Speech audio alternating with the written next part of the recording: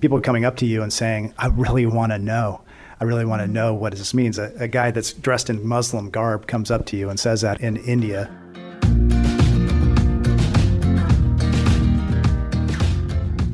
Welcome to Connections with Rich and Bobby.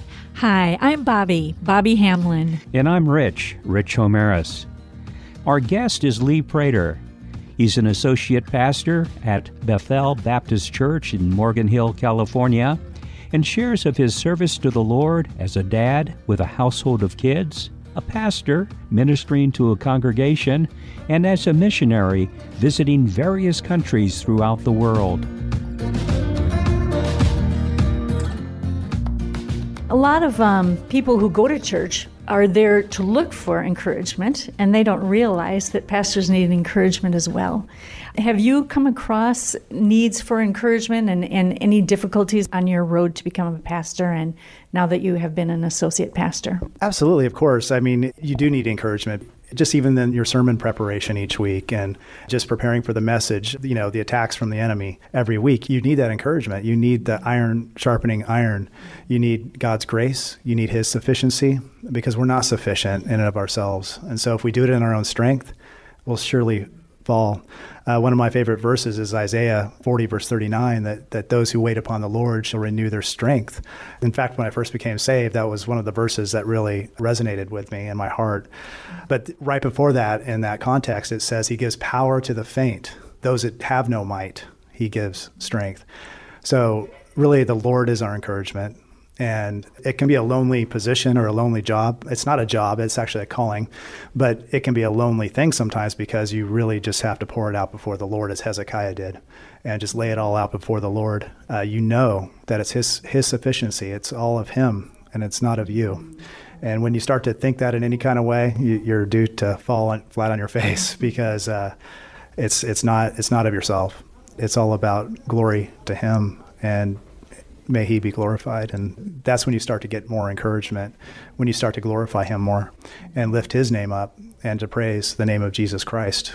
Leigh, we've known one another for many years in different facets of ministry. As far as our background, you were behind the scenes supporting staff members. They would call you for help, particularly if their computers went down or if there were glitches. Leigh was the one that they called, and you always came and supported and helped them. So you were working behind the scenes, but now you're on the scene in front. How has that been for that transition of going from behind the scenes support to on the scene support?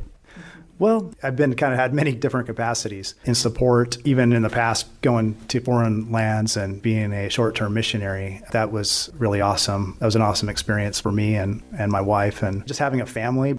You're kind of been a pastor to your family all along, and so you know what it's like to be on the front line and to handle all the different things that come your way. And it's never easy, but God never promised easiness. In any capacity, whether you're a father or a pastor, you're not going to have a bed of ease. It's, again, leaning upon Him and His grace and His sufficiency. And speaking about being a father and having a family, how's that for your family to be pastor's children? Well, they need the gospel just like anybody else does in the congregation, and they're there every Sunday, so I feel like at least they're hearing it as well. They're able to hear the gospel being preached.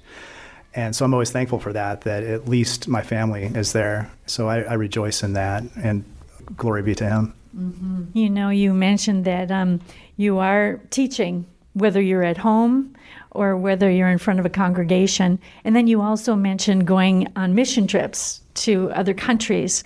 And surely as we bring the gospel to people in other countries and evangelize, it's the same thing. You're sharing the gospel. So there is a lot of experience in that probably before you became an associate pastor. Can you share a little bit about where you've been to evangelize on some of those mission trips? Absolutely, yeah. It's been quite a journey, and I just want to pause and say, praise the Lord for my wife, because she's really supported me in all of that throughout the years. She's had to keep the home fires burning, if you will, but I don't want to neglect, giving her, just honor that she's been able to support me in that. And now that you bring that up, let me just interject. So, how many are her congregants there at home? How many children? I lost count, Bobby. I'm not surprised. No, we've had 7 total. Right now we have 5 in the house. So you have pastored them along the way. So your wife's been supportive, and then where have you been on your mission trips? Yeah, well, lots of times even just evangelizing in the local area. Currently, I try to do that with our church, just spreading the gospel there by tract distribution. Mm-hmm. But in foreign lands, I've been to Ethiopia, I've been to Argentina, also the Philippines, Russia, actually Siberia, and India. I was in India for actually many months, and there's nothing like it. And some of the best times of my life have been in foreign countries, just sharing God's word and, just remembering their faces and them, people coming up to you and saying, I really want to know what this means. A guy that's dressed in Muslim garb comes up to you and says that in India. And so you really just, share the word with them. You really just give them all that you can, all the resources that you can, so that they can hopefully become saved by hearing the word of God.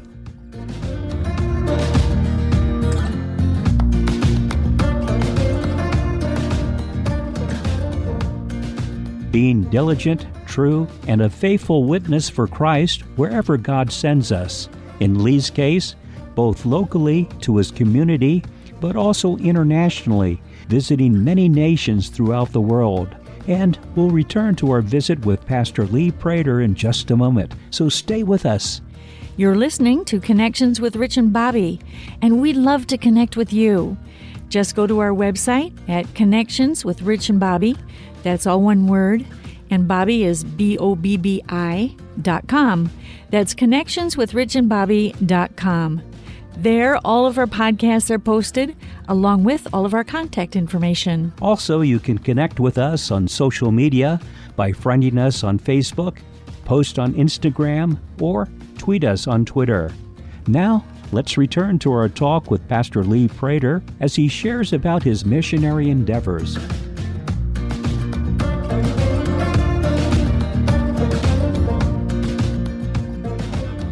Was there a great hunger for the gospel, or were they few and far between? It varied depending on where you were at. Depending, like in India, for example, there's a caste system. So there's going to be variations within each caste, but typically those who are of a lower caste had more hunger to learn and to try to understand it, but then they couldn't necessarily read, so you would need to, through an interpreter, explain it to them. But then even in the different caste, you were able to share God's word with them and talk with them because English was their second language. And so you were able to directly talk with them and have Bible studies in Ethiopia and college-age kids hungering for the word of God and being able to just talk about Christ and open up Isaiah 53 in Ethiopia. That was amazing. How's the balance going overseas and sharing God's word and seeing people being receptive to God's word? And then you mentioned that you do that in your own community here in the United States. Have you seen a difference between those that are being receptive to receiving God's word as you pass out tracts here in our land as you did overseas? Absolutely. There's a big difference. I mean, here people feel self-sufficient, that they don't really need God in general in our great land that we're in. And ironically, we had such a great biblical heritage in our land and where it's gotten to this point. Yet God calls our land and us as individuals to repentance. And so if my people that are called by my name shall humble themselves and pray, then I will hear from heaven. And so there's two sides of the coin. There's repentance and there's faith. And so we need to call people to repentance, to turn from their sins, a complete 180 degrees, and then faith toward the Lord Jesus Christ, to believe on his holy name. Here, people don't really want to hear that, or they already know what you're going to say before you even say it, they think, and they tend to reject it off the cuff. Whereas other lands, they'll listen to you, and at least, they're steeped in their own religion. They're in their religiosity. They're in their variations of what they believe, but yet they are curious and they do want to know. Like in Acts 17, maybe it's the unknown to them. Maybe it's the unknown God to them, and they want to know, even though they have the devotions to everything else. I was thinking about that and how there are so many different religions, say in India, as an example. But the people are hungry for that spiritual side instead of just thinking, I'm sufficient on my own and I don't need to know about the higher power. So do you find that when you're in a place such as India that although they believed in other gods, as I think you're saying, is that they are curious to know because they are open to spiritual things. Well, absolutely. I mean, the track would say, do you know God, basically? And they would ask you and say, have you seen the God? They would say things like that. And it's like, I've seen him by faith and I believe on him by faith. I have seen him in my heart and in the Word of God, and now he dwells within me. And so that really opened up the whole dialogue to share the gospel with them, because they would want to take you over to their image that's in the temple. But then you'd say, yeah, I've seen him by faith. You don't have to go to some temple to see God. That is not the Permishua, who they call him. That is not God. God is in the Word of God alone, by faith alone, by grace alone, by Christ alone. To God be the glory alone. Just like the Apostle Paul found a vehicle to communicate with those in Athens, the unknown God that you worship, I've come to declare that unknown God to you. Is it a thing of finding a vehicle to be able to communicate with those that you come in contact, just praying that the Lord would open a door to be able to share his word? Absolutely. I mean, you don't want to ever wind up in a gimmicky situation where you're coming up with different gimmicks to share God's word. It's the simplicity of the gospel. It's the 3 Ps, the preaching, prayer, and praise. And that's what you always lead people back to, is you try to get them under the preaching of the Word of God if possible, and then you can pray for them, and then you could praise God in song and in heart. Really, it's just getting back to the basics. Just as a Reformation, everything got back to the basics, and that's what you have to do in a lot of programs these days. It's not about the programs. It's about getting back to the Word of God. Looking for ways to be able to communicate. Yes. Because faith cometh by hearing, and hearing by the Word of God, that it's the Word of God that will change a person's heart and not or elaborate words. Right. I think that's the whole thing, is inviting them to come and hear the Word of God and be under the preaching of the Word of God, and giving them the resources that they need to keep on in the Word of God. So if they don't have a Bible, give them a Bible. Of course, there's a lot of online resources these days, but also giving them, maybe a gospel tract that has life that can go beyond themselves. And that's the lovely thing about passing out a really God-glorifying biblical tract, is that it has life beyond just that initial interaction. They could take it, they could put it in their pocket, they could read it later, that type of thing. That's why I've always rejoiced in being able to, in tract distribution, I think it's a wonderful method. And then circle it back to get them under the preaching of the Word of God. Sure.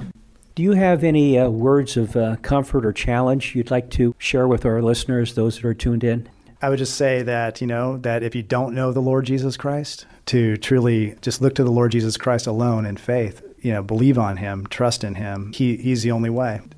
Again, he gives us repentance and he gives us faith, and then we believe on his holy name. And so I would just encourage you to read the Bible, to continue to read his word, so that you would come in that deeper relationship with him, or if you don't know him, to just read the Word of God to become saved.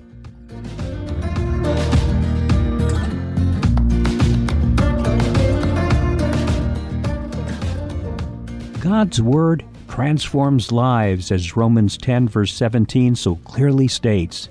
So then faith comes by hearing, and hearing by the Word of God. And we thank Pastor Leigh Prater for his visit with us. Now, if you'd like to find out more about Pastor Prater and what we've been talking about, just go to our website at Connections with Rich and Bobby, all one word, and Bobby spelt with an I.com, and click on Program Insights.